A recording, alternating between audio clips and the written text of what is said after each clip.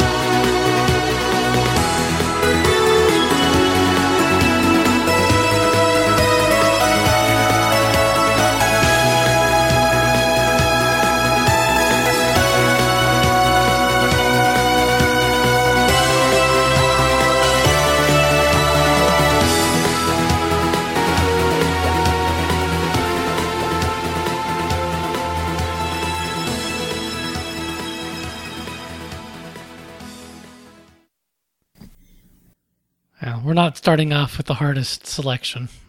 That was glitzy and victorious. It made me feel like I was in Vegas and things were going really well. So, total fantasy.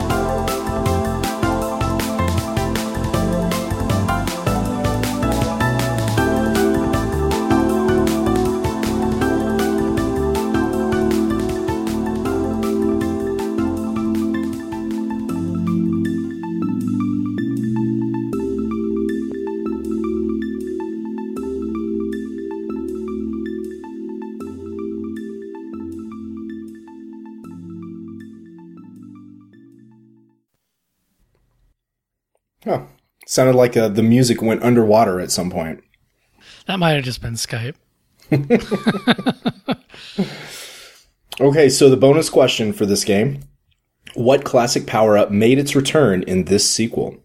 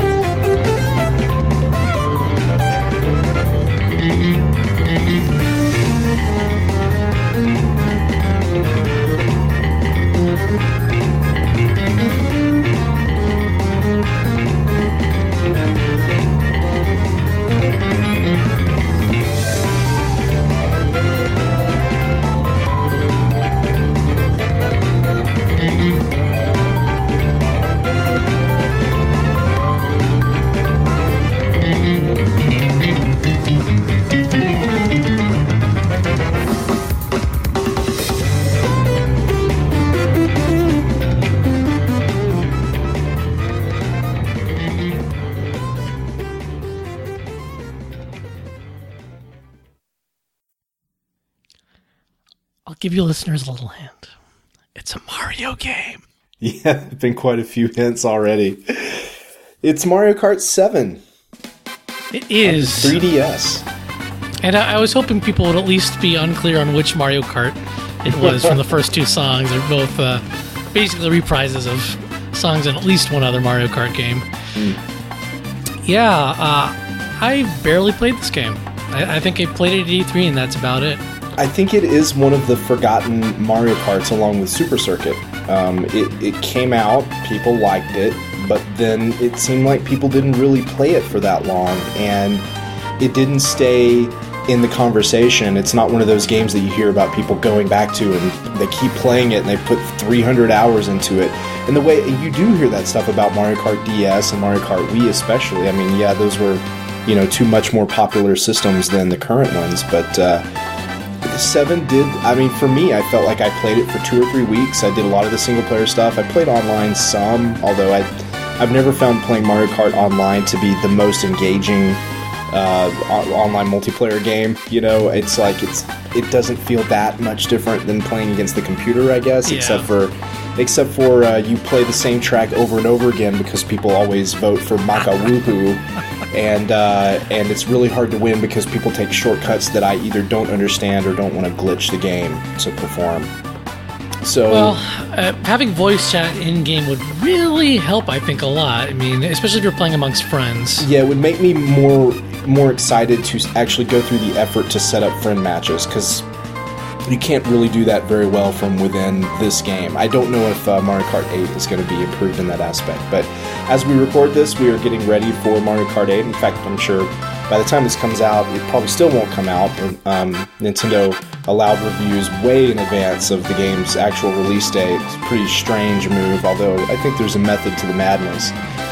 But yeah, I mean, by the time people hear this, they're probably already going to have been exposed to a lot of opinions on Mario Kart 8, a ton of information, practically everything there is to know about the game. But for this series in particular, I think a lot of the evaluation for myself comes in actually playing it, getting the feel for it.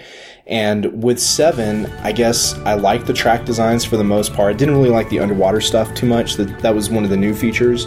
I did like finding the coins in the levels, and that's the answer to the trivia question. This was the big return, much anticipated, of the coins in the Grand Prix and the multiplayer race modes, and that they had been gone since, I think, Super Circuit. So it's like 3 games without the coins being there on the track, and they weren't in 64 either.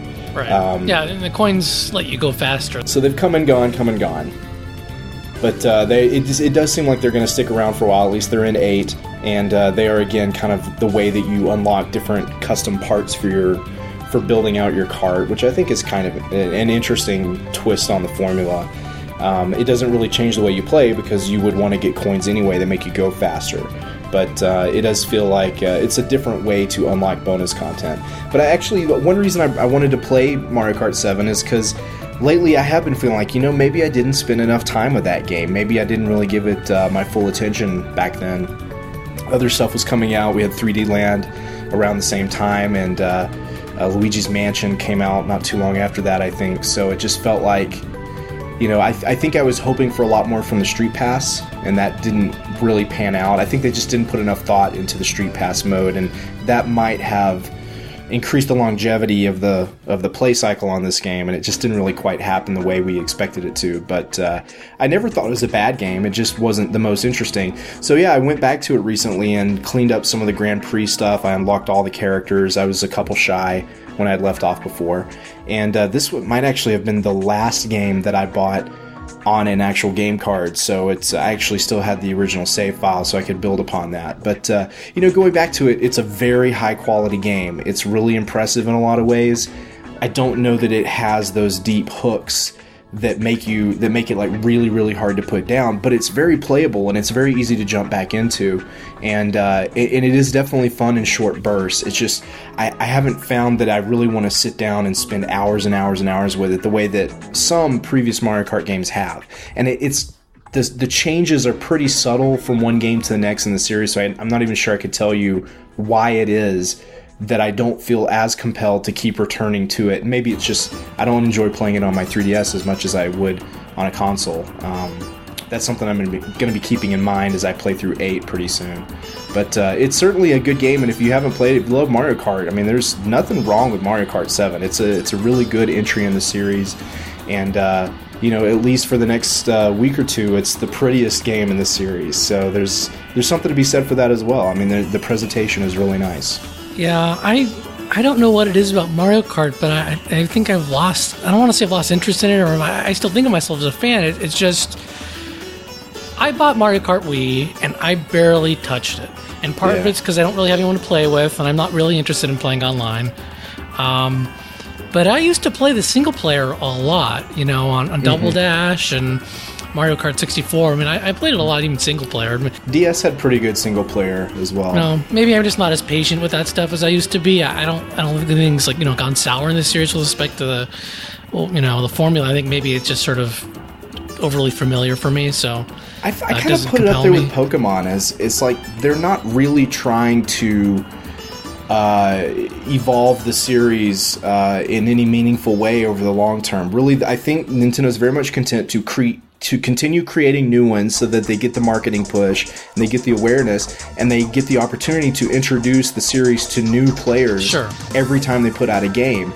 And the people who, either you can't get enough of this stuff and you always want the next one and you're just frothing at the mouth for it, even though it's going to be a lot of the same kinds of experiences you've already had, or you've had your fill and you're not going to buy anymore, and that's okay because the market is large enough for the series that they don't need you. So I think if they lose people who would be more interested in kind of keeping it fresh, those of us who've played 5, 6, 7 other Mario Kart games maybe, I think Nintendo feels like they've served us adequately and they don't really need to please us with these new games. And that's not necessarily the attitude they take towards all of their franchises, but I do think that's kind of maybe what's going on here with Mario Kart. It's much more important to them to create a good value and an accessible entry point with each new game in the series, so that they don't turn away any potential people who think, oh yeah, Mario Kart, I played that once a long time ago, maybe I should buy a Wii U for it, and I think if you already have a system, they're just happy if you buy the game. And I think with Mario Kart, for a lot of us, there is a sense that even if we're not that crazy about the new features in the new one, we're gonna buy it because we want it. It's a staple. It's like Smash Brothers. It's you want to have the new one because people are gonna come over and they're gonna want to play it, and also because you're curious. Well, and that was one reason I wound up buying Mario Kart for Wii, but I wound up not really having people over that want to play it. So I might pick this one up because effectively I've skipped 2 generations of Mario Kart because I barely played the Wii game, and I didn't play 7 at all. So I'm eyeing it. They got that promotional thing going on where they'll give you a coupon for, what is it, like Wind Waker HD, or it's like you can pick from Pikmin 5 3. different games on Wii U. I think it's a fantastic deal. It's a lot better in Europe. I was more interested when I saw the list for Europe, and then I realized it was for Europe because they got like 10 games on there, including some third-party ones like I want to say they have Monster Hunter 3 on there, and as well as the Sonic Lost World. So not that that's everyone's cup of tea. I'm just saying, there was a huge list for Europeans. You have to imagine there's probably a lot of crossover between Mario Kart fans and Sonic fans. Oh, yeah. So, yeah. In fact, I was actually thinking while we were listening to the last song, why isn't Sonic in Mario Kart? I mean, maybe they could add him as DLC or something now that they've done the Zelda DLC for Sonic Lost World. Maybe they could do Sonic DLC for Mario Kart 8 and bring him in with his blue car transforming thing from that other series. But that would require Nintendo to acknowledge that game exists and look at it and try to use some of its innovations. It'll be included with the patch that enables multiplayer off-screen gamepad play, which was in that launch title for Wii U, and is so far it's not in Mario Kart 8. I think that's unbelievable. But anyway, Mario Kart 7, I feel like it's probably about to be eclipsed, and it looks like people generally like 8 better than 7, and so, this might be the waning days of that game really having much relevance in the franchise, because if everybody feels like the follow-up is much better, then in the long run, 7's going to be looked at as a misstep, or just kind of a not that interesting entry in the series that had better days ahead of it. But I think that's not really fair to it, and it wasn't at the time it came out, but now you can download this game from the eShop, which it may not be the most cost-effective way to go out and acquire it, but then it would be on your system all the time. And with a game like Mario Kart, it's something that you might want to whip it out when you're around other people who might also have the game for whatever reason. I mean, it's a popular game, so a lot of people have a copy, and you can do some local multiplayer that way. So, yeah, it's a nice thing to have on your system, and it's worth playing through. All right, well, we got to move on to the next game. Yeah, sorry. This is what I do. Just ramble. That's okay. I'm not the one with the deadline. All right, let's go on to the second selection.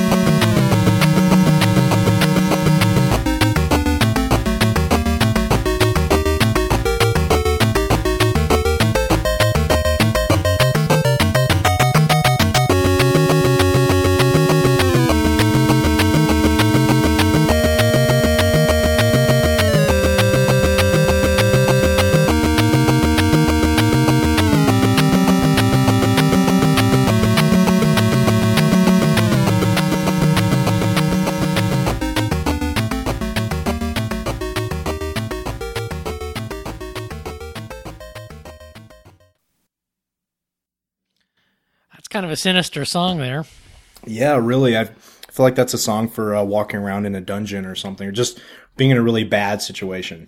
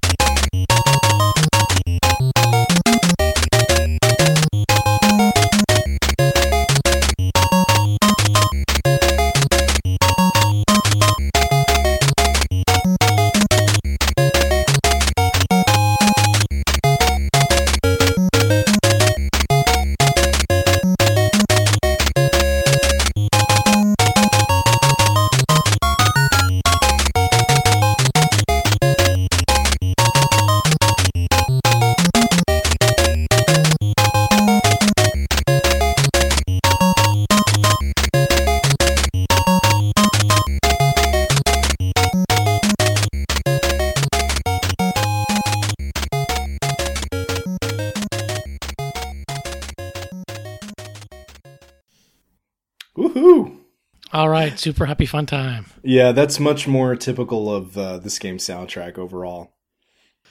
Well, Johnny, this was your selection, so why don't you read this question too? Okie doke. What kind of animal takes you up to the sky world and sometimes offers you a teleport to another world?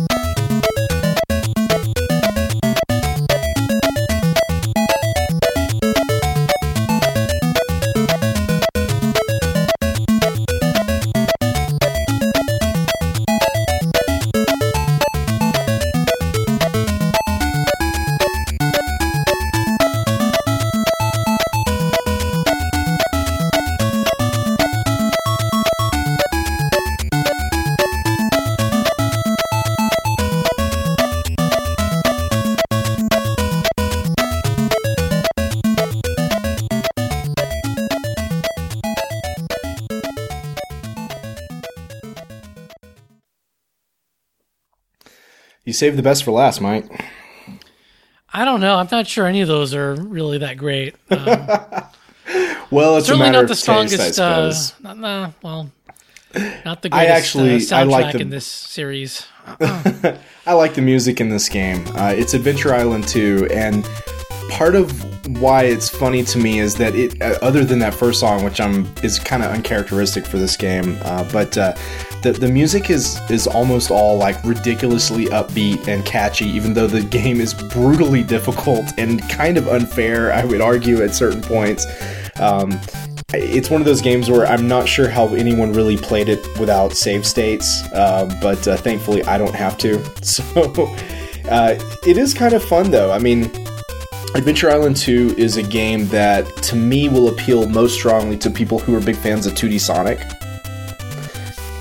I've heard it compared to stuff like Bit Trip Runner, but that's not really fair because you can totally stop moving whenever you want to, and you kind of accelerate and decelerate, and you get different items that actually make you move at different paces. So a lot of the game really is about controlling your speed and your forward momentum, learning when to, let your speed carry you through an obstacle or over an obstacle versus when you really need to kind of stop and take things a little more carefully to get through a tough area. And the enemy placement is pretty nasty when it comes to that stuff, because they're on the lookout for you to be taking maybe to be playing the level at a certain speed. And the enemies are placed in such a way that they will get up in your face right at that moment when you need to jump. But you have to keep moving forward pretty fast because your character, Master Higgins, he apparently gets hungry really quickly. There's this meter that just ticks downward, and when it's down, he's dead. And it takes maybe 15 or 20 seconds, and if you don't get fruit, to refill that bar. So the game really has a very quick pace where you're not forced to run forward, but they sort of lure you out to play the level maybe faster than you would like to, and that adds a lot of tension to the platforming. Well, everything you've said there sounds like it could equally apply to the TurboGrafx game that I played on the Wii Virtual Console, which is a really good game with a great soundtrack. But it sounds like it's pretty much the same, more of the same. I mean, yeah, I don't think any of these games are drastically different from each other. Not until you get into some of the weird Monster World spin-offs, that they start to get farther and farther away from the original formula. But it's not my favorite 2D platformer, but it's quite a curiosity, and it's one reason I got it is because Adventure Island 2 is only available on 3DS Virtual Console. It's never been released for Wii or Wii U Virtual Console. It's a game I hadn't played before, and I thought, well, that's kind of neat that they're still releasing new games that have never been released before. That's kind of a nice anomaly these days. Would you say that it's easier than the original? Because I got through, I'd say, most of the TurboGrafx game before it got so brutally difficult that I just said, you know what, I've had enough. I got my value out of this purchase. And I've never been able to really get very far in the original. It's always, every time I've given it a shot, I've been kind of pissed off at it. So, well, I know Guillaume talked about it on RFN, but the original Adventure Island on NES was, I think, a bad port, maybe, of the TG16 or I don't know if there was a Master System or an arcade version, but it was like kind of got framey and like had slowdown, and the controls were all kind of messed up. So I think Adventure Island 2 is more polished. It feels more like a normal playable video game maybe than the first one. And it is definitely possible to make progress. But again, you know, to me, this is the kind of game for someone who's not shy about using save states. You know, just if you're gonna really try to play this the authentic way, I think you're gonna be very frustrated with it. It's just a completely ridiculously brutal game. And I don't know that it's fun enough to really make you want to keep playing despite that irritation and that level of challenge. Where for me, it has nice art, it has cool music, I think, and some of the level designs are cool. So for me, it's more about, I'm interested in just seeing all the content. So I'm willing to cheat a little bit just to keep on moving through it. And I still have to beat everything at least once, so I'm not cheating that much. But I'm kind of taking the whole lives and continues thing out of the equation, and I'm okay with that.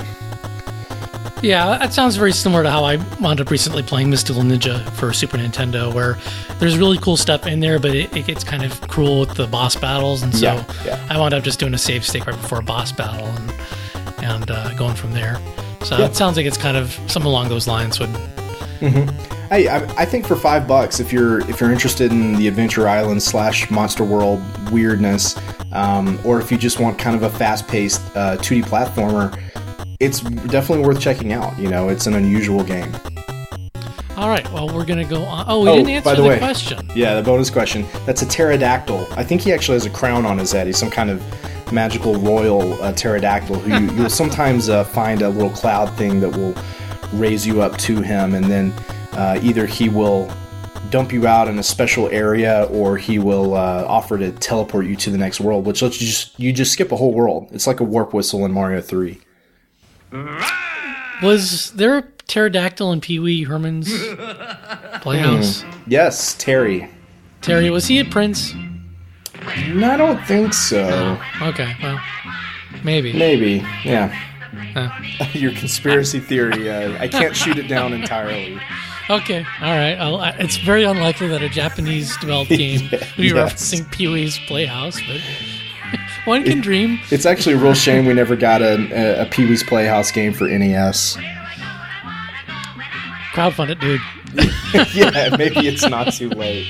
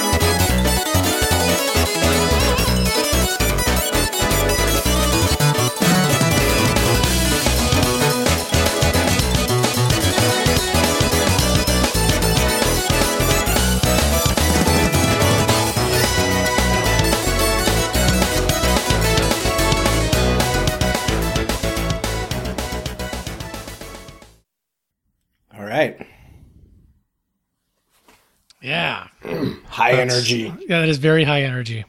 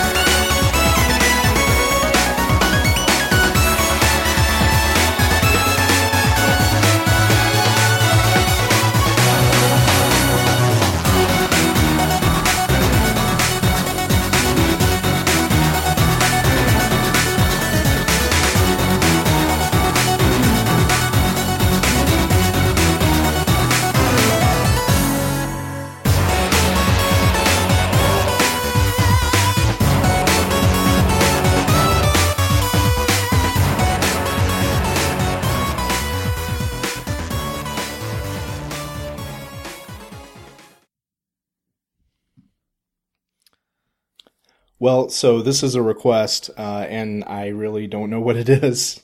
I'm kind of stumped, actually. Well, we're going to calm things down. Oh, good. But first, here's your question. Which googly-eyed enemy can be found in the mines?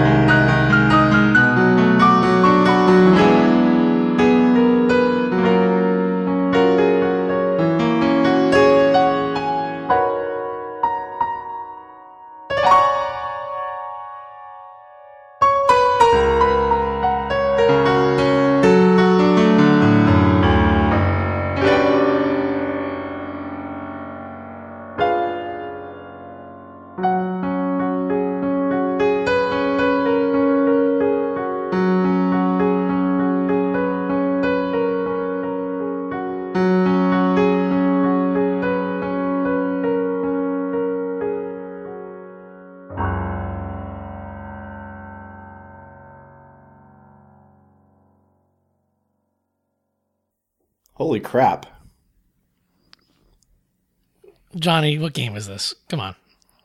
Are you sure those were all three from the same game? Yes, they are. Yes. Yeah. Wow. So, geez, so there's something, I mean, I recognize the melody from the third song. I just can't quite place it, but it sounds like the Moon theme from DuckTales. But so what game is this, Johnny? This must be DuckTales Remastered, but I have never heard that piano arrangement before. Well, maybe you just didn't listen to the credits. That was in the credits of this game. This is DuckTales Remastered. I must have had, I must have been listening to a podcast or something when I beat it, because I would remember that. That was fantastic. That was, of course, Jake Kaufman's piano version of the Moon song from DuckTales. Which it's funny because I really don't like the remix of that song in the actual level. I agree. I actually prefer to play with the original music when I'm playing the Moon level. Yeah, but that song, okay, well, he gave us that instead. Great. They should play that while you're playing the level, although it would be really discongruous, but still, it would be, I mean, the rearrangement that you actually hear when you play the game is okay, but it was never going to compare to the original. Yeah. Maybe the greatest piece of 8-bit video game music ever, and I think it speaks to just how shockingly different this piano arrangement is, that it took me actually pretty deep into the song before I could really, I recognize the melody right away, but it sounds so different when it's played on the piano like this, that it didn't immediately click with me. Oh yeah, that's the Moon song. Yeah. It was pretty late in the process, but I was enjoying it the entire time. Well, I kind of went from left field here, in part because of the listener's request. Stuart Falks, also known as Disco Stu in the forums, he wanted us to push the newer songs, the ones that were for the new levels, which I think is fair. I mean, we've already used DuckTales for the NES. Well, yeah, of course, probably also for Game Boy. So the first song was from the Money Bin tutorial level, which I believe was new. And then the last song is from the Mount Vesuvius level, which was also a new addition. Right, yeah. The Vesuvius level is really fun to play, but I wouldn't say either of those songs are incredibly memorable.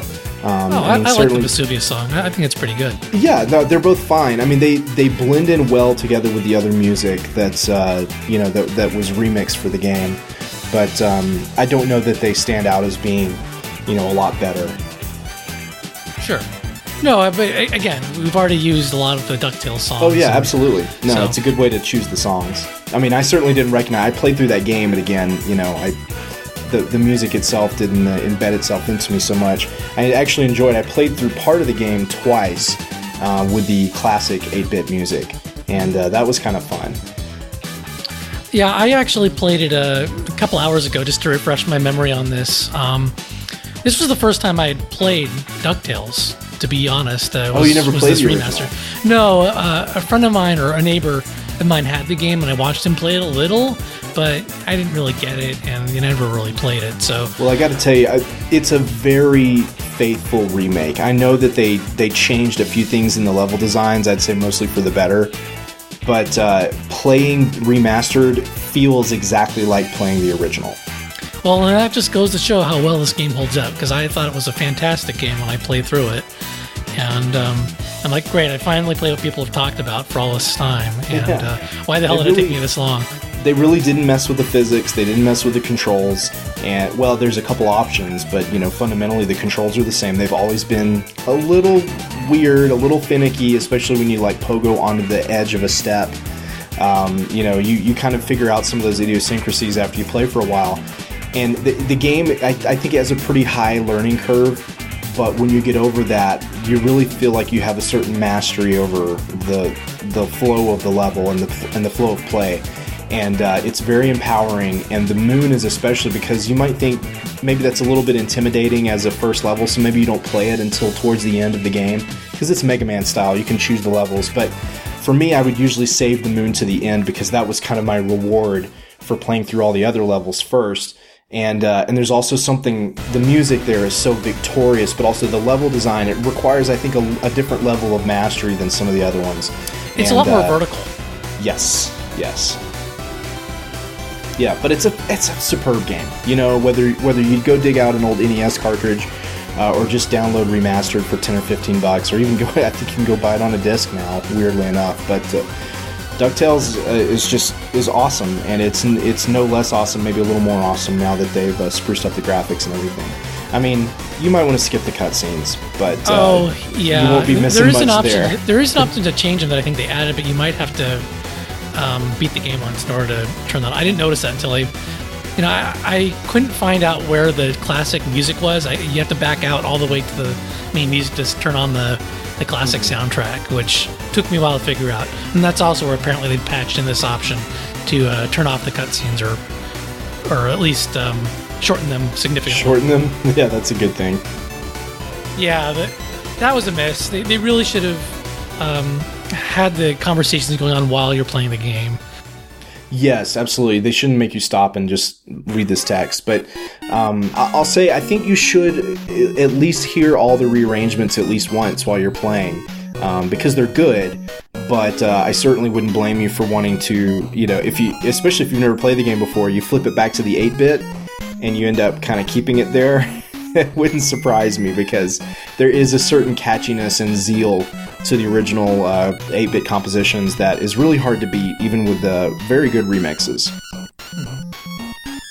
Yeah, so it's a good game. Some of the design decisions are kind of interesting. Yeah, the whole backtrack to collect the gems takes a while to get used to, but it kind of works. It's a weird game, but that's also why people remember it and they love it. Yep. Well, there we go, Johnny. Disco Stew requested that pretty recently, and when you came on the show, I'm like, okay, we got to use this. Yeah. So I'm a big DuckTales fan. The movie is great too. All right, we're going to move on to the next game, which Johnny did not select, so he's in the dark here. Oh boy.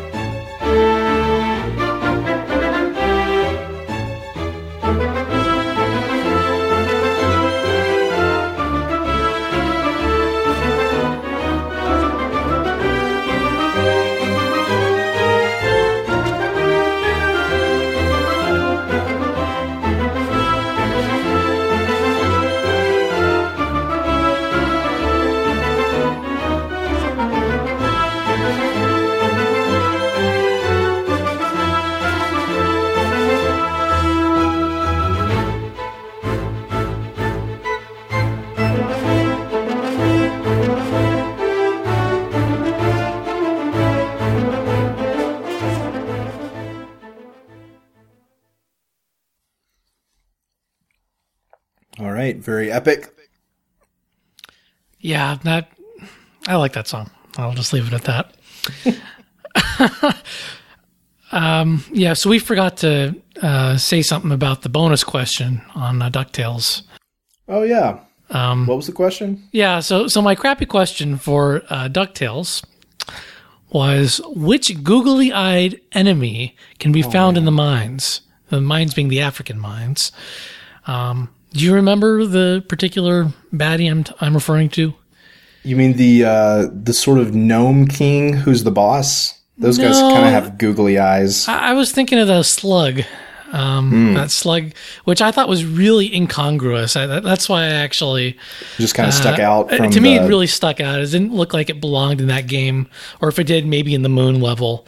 In fact, when I first saw it, like, why are they showing some alien on this loading screen for the mines? And yeah, well, that whole level has some weird tone issues because the boss that I mentioned, the Gnome King, there's a lot of voice acting with that guy and his followers, and it's all like really, really childish humor to an extent that I found pretty grating and really a little more immature than most of the game. Yeah. And that was really one of the moments when I thought, this game might have been a little better when these characters didn't really talk, at least didn't talk out loud. But he's one of those characters who wouldn't have a recognizable voice from the TV show because I don't think he was ever in the show. Mm-hmm. So they create it from scratch, but they sort of do it. I think it's kind of an Ed Wynn style, it's like extremely over the top and goofy. It's just kind of, I don't know. I didn't really care for that boss battle. It's also a little bit of an annoying boss battle. It is. Yeah. I played it today. It's an annoying boss battle. Yeah, but most of that game is so great.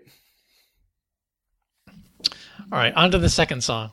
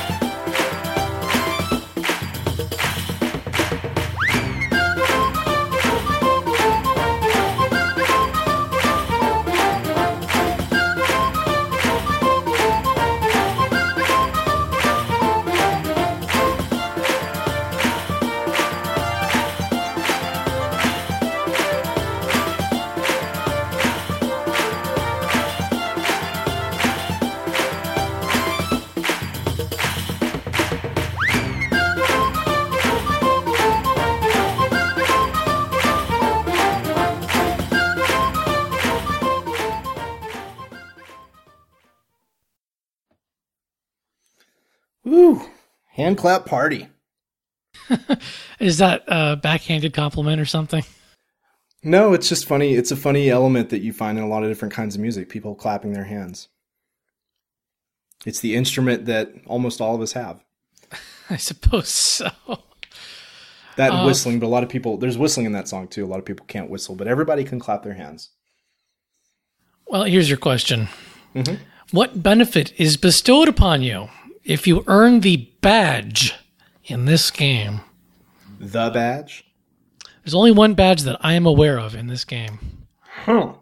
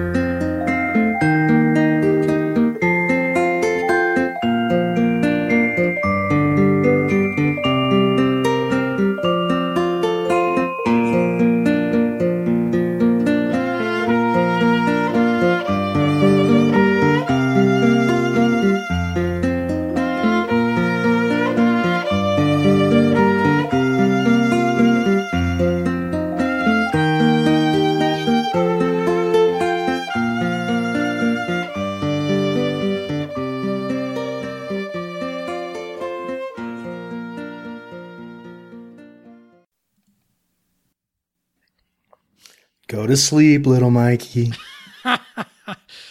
There is such a richness to the instrumentation in this soundtrack that I really appreciated when I played this game. John, do you know what game this is? Of course, of course. It's Link Between Worlds, yeah. Legend of Zelda.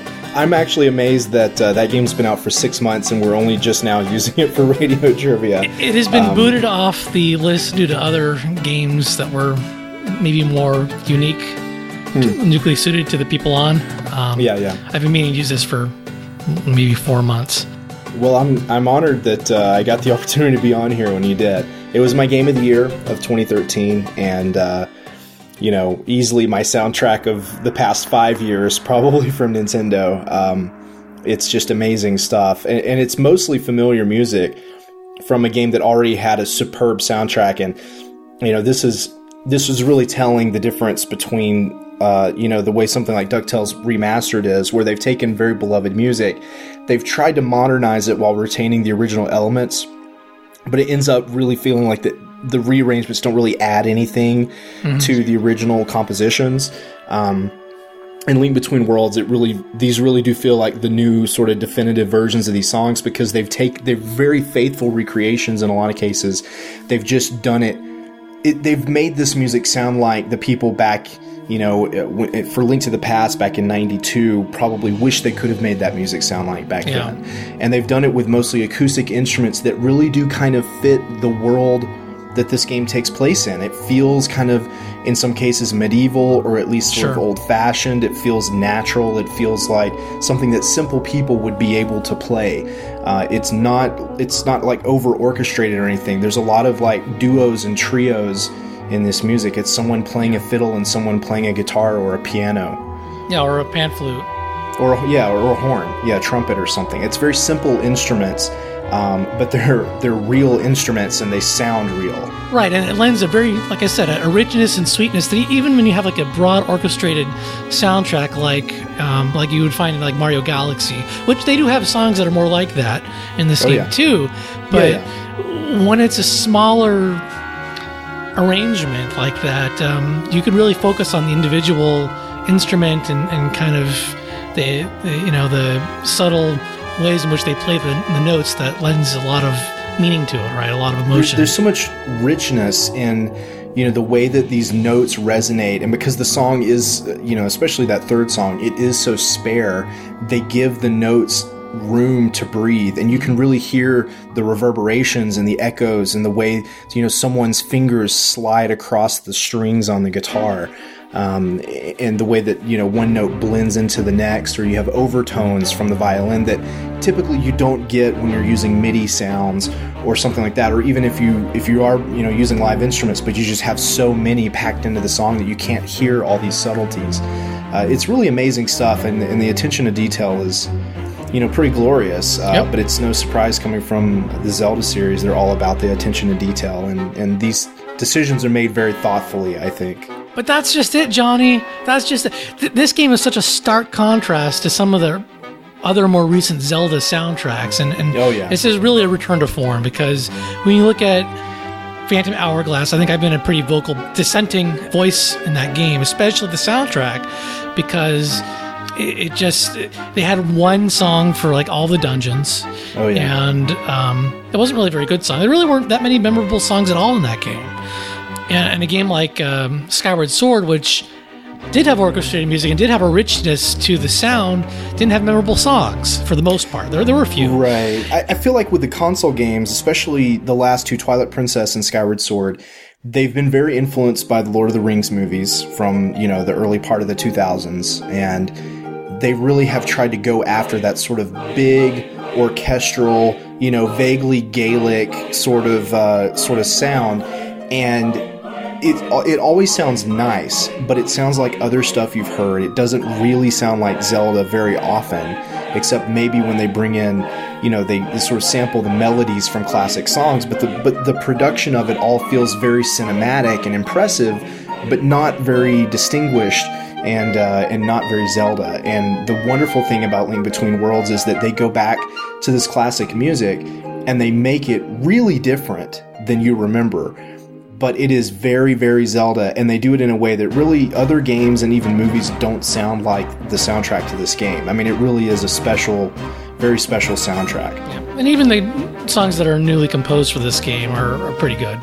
Like that first song, and that was brand new. That's from the last dungeon, where they actually build on it, so there are like 5 or 6 versions of it. Mm-hmm. But that's one of the earlier ones. I thought it was a little simpler, and I like that version more than when they have everything in the kitchen sink thrown into that song. I don't envy you for having to pick 3 songs out of the soundtrack for this game. It's one of the best soundtracks Nintendo has ever made, and I think the game is superb underneath it too, but the soundtrack is a huge part of it, and it is one of those handheld games where you really have to warn people, make sure you play with headphones, because even if you are listening to the music through the speakers, you're going to miss a lot. And if you're the kind of person who plays on the train while you're listening to a podcast, or you put it on mute and play while you're watching TV, you're not going to have nearly as good of an experience as someone who really just and these games are complicated. I mean, you really should be paying attention to them anyway. Yeah. So you might as well plug in headphones and really give the music the attention it deserves. It will greatly enrich the experience. Yep. And be sure to check out the Milk Bar. If you haven't checked that out, there are some renditions of some of these songs you may not have heard yet. Oh, yeah, there's the kind of KK Ryder or whatever the guy's name is. I mean, he's not the same character, but the same idea is you go into the Milk Bar and you can pay the guy 10 rupees or something like that, and he'll play all these different songs from Zelda, but they're playing them just on the guitar and violin, right? Like the third song we heard. I think they also have a flute, but it's usually like a duet. Maybe they're going for 2 musicians, and they each play maybe 2 or 3 different instruments. Well, the point being, these are songs that you probably otherwise won't hear in the game, and they're really beautiful and lovingly recorded. And if you don't bother to go in there and you can keep doing it and you'll get different songs every time, and it's really worth going in there and listening to that stuff, and get them to start playing the song, and then set the 3DS down and work on something else for a few minutes while you just enjoy that music. But yeah, this is a game that I would be interested in getting a soundtrack for this. Some kind of official release, Club Nintendo giveaway or something like that. Yeah, I don't know if there has been an official release. I believe what I have here is recorded straight from the system, but I'm not positive. It's awesome stuff. Go check it out. Well, we never answered the bonus question, so before we go, we should probably answer that. The question was about a particular badge, the only badge, actually, that you can find in the game, as far as I'm aware. And that is the bee badge. If you get a golden bee, and you bring that to the beekeeper, or the bee person, I don't know, kind of a weird guy, but the guy that dresses like a bee in Kakariko Village, he'll give you the bee badge, and that'll make the bees that you encounter in the overworld your friends. So instead of attacking you when you slash a bush and one appears, it'll actually fly alongside you and go out and destroy enemies. And I think you can catch it with your net and put it in a bottle, just like in the original Link to the Past. So it's a fun little feature that you may not stumble upon unless you work for it. Okay, well, we have one last game here, and it's a doozy. I think I've used that phrase recently. I should say something else. It is a thing. Yeah, much better.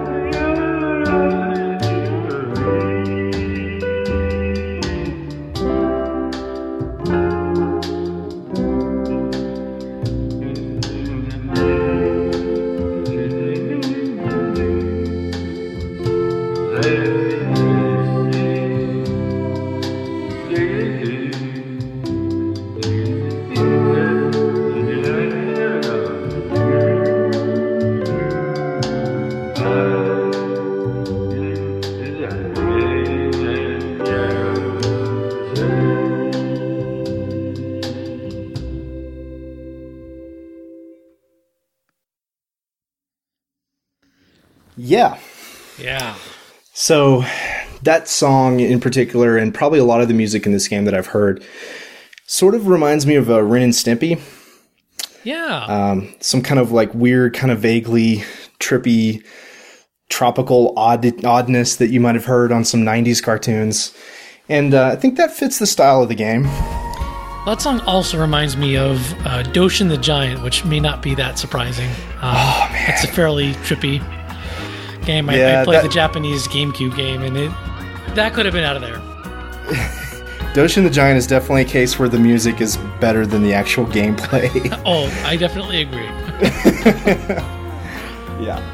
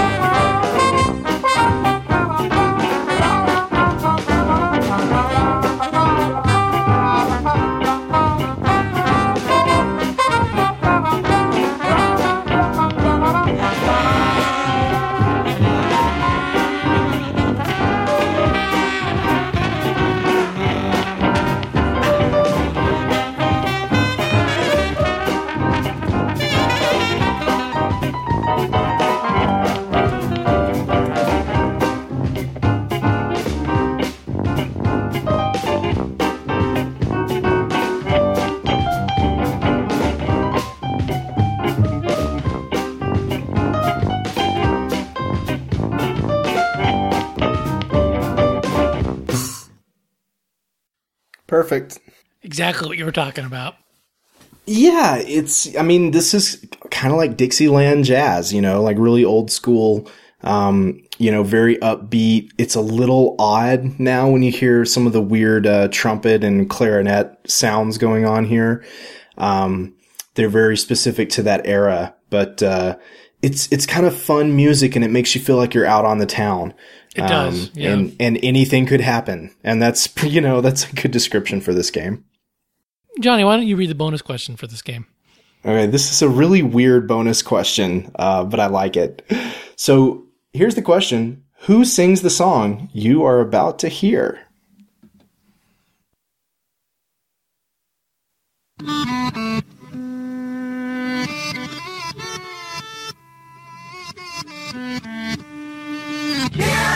Yeah, oh yeah, what condition my condition was in.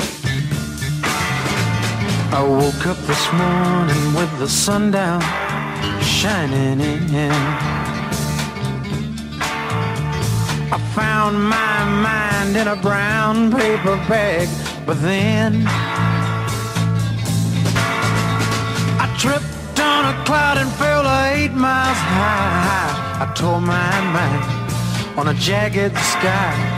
I just dropped in to see what condition my condition was in. Yeah, yeah, oh yeah, what condition my condition was in.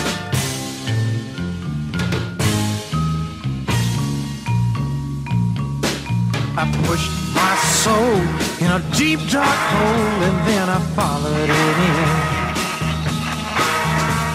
I watched myself crawling out as I was crawling in.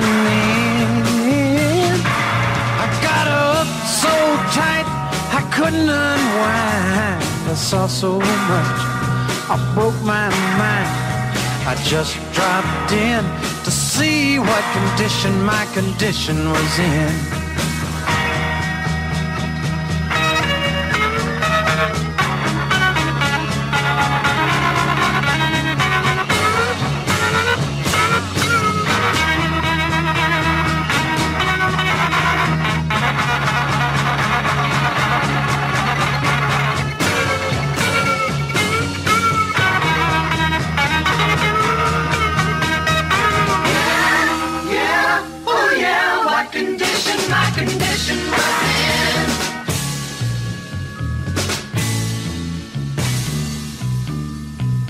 Someone painted April Fool and big black letters on a dead-end sign.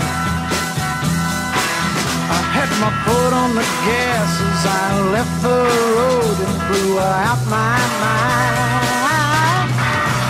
8 miles out of Memphis and I got no spare. 8 miles straight up downtown somewhere. I just dropped in to see what condition my condition was in. I said I just dropped in to see what condition my condition was in. Yeah, yeah, oh yeah.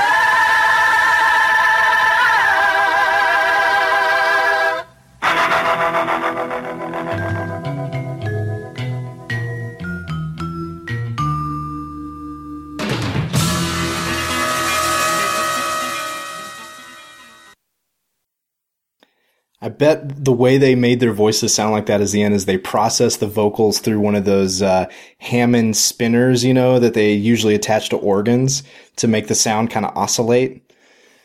It makes it sound like you're singing underwater. I've heard that thing used in a lot of different contexts and concerts, but obviously that was a real band and a licensed song by Kenny Rogers in the first edition. It's just dropped in to see what my condition is in. Kind of weird to say, but that is the theme song and the closing credit song to Stick It to the Man, out on Wii U and other consoles. Now, is that song, part of my ignorance, is that song indicative of other Kenny Rogers songs? Because I thought of him as more of a folksy country singer.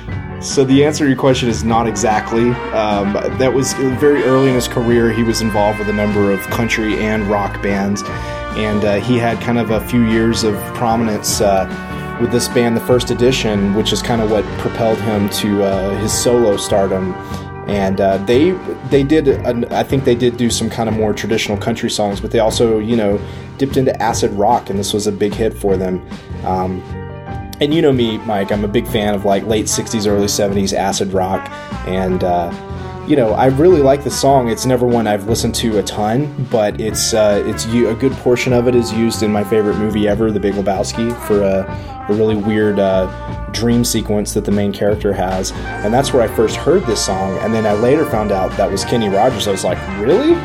Because, yeah, I mean, most of his career is sort of, you know, weepy, somewhat corny country songs, you know, maybe a couple of collaborations here and there, but he, you know, went on to become incredibly popular, incredibly famous. He has his own chicken restaurant chain and has been on TV a lot lately, has had a ton of plastic surgery, so he now looks kind of like a geriatric, creepy Ken doll. His face is all like pulled tight and really weird looking. But freaking Kenny Rogers, man, he's now a video game star as well.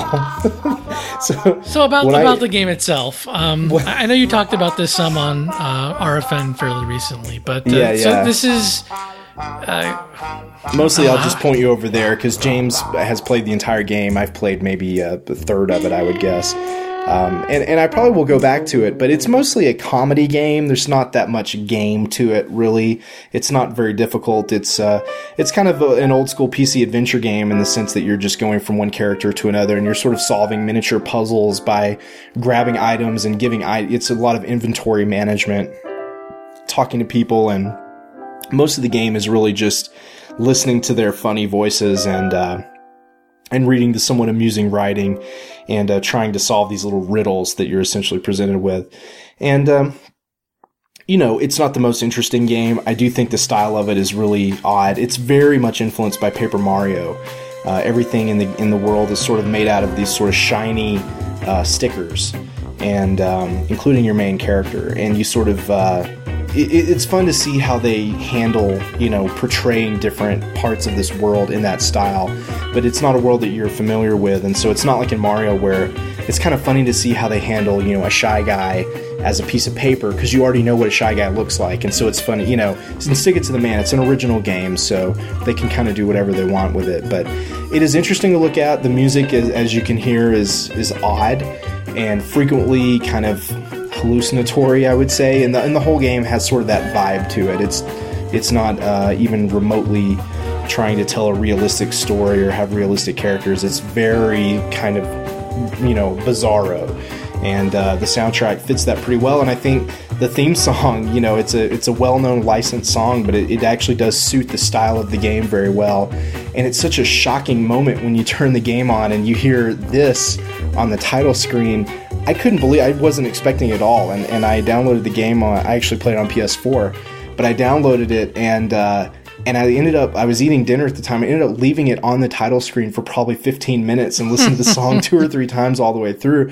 I think it's a great song, and it really made me wonder, what is this game? How is this game going to live up to this audacious introduction? And I don't think it completely does, but I really do think the song is like a nice kind of prelude to the weirdness that you're getting into when you play this game. Well, it's like $15 on the eShop. Yeah. Like that. It's on Wii U.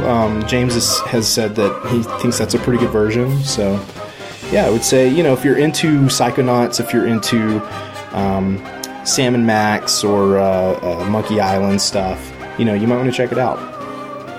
Very cool. Well, we probably should wrap things up here, Johnny. Sure. Thank you very much. Before we go, is there anything you'd like to plug? Sure. I would like to plug my podcast Discover Music Project, which you've been on, and I hope you'll be on again soon. I recently did an episode with Carl Castaneda, and we went through the music, at least a little portion of it, of the great Otis Redding, and it's one of my favorite episodes we've ever done, and I think you'll learn a lot, and you'll really enjoy it. It's very fun, interesting music, very powerful emotionally. A lot of stuff to laugh and to kind of be amused by as well. Some of the ideas of the songs are pretty antiquated, but it is really glorious, classic '60s soul music, and it's worth diving into deep. And I'm going to be doing more episodes of that throughout the summer. I've got a few things juggling in the air right now, but it had been a while since I'd done a normal episode of DMP, so it felt really good to jump back into it, and especially to do it with such a great artist as Otis Redding. Very cool. You can check that out at crosstalk.com with the W. That's right, or you can just search for it on iTunes. You can search Crosstalk, or you can search Discover Music Project. You'll find it either way. Very cool. Well, thank you, Johnny, for co-hosting and for sharing your thoughts on some of these games. Wow, my brain is gone. You're very welcome, Michael. Thanks for having me, man. Thanks for doing the show. And as always, I look forward to hearing it. Okay. Bye, everyone. Bye-bye.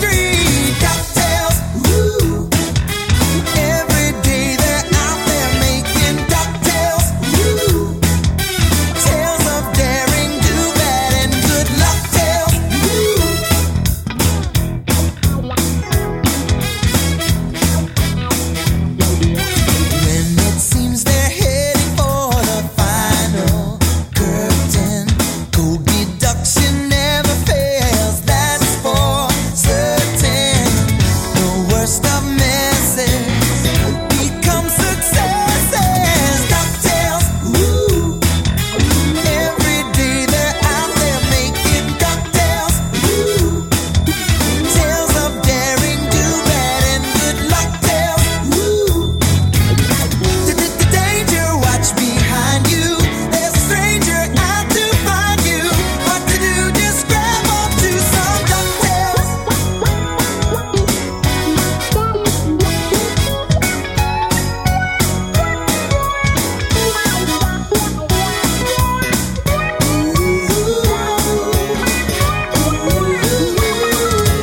DuckTales, ooh.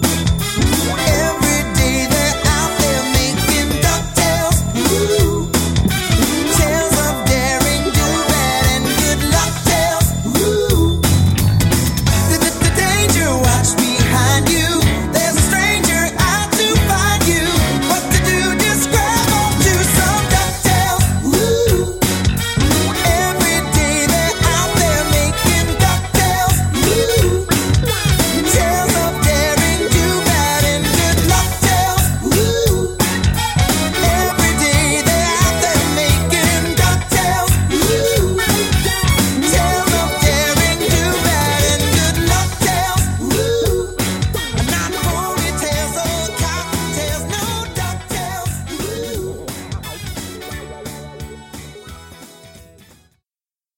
Mario Kart 7 is copyright 2011 Nintendo. Adventure Island 2 is copyright 1991 Hudson Soft. DuckTales Remastered is copyright 1989 2013 Disney. The Legend of Zelda: A Link Between Worlds is copyright 2013 Nintendo. Stick It to the Man is copyright 2013 2014 Zoink Ripstone Games. All other songs are copyright their respective owners.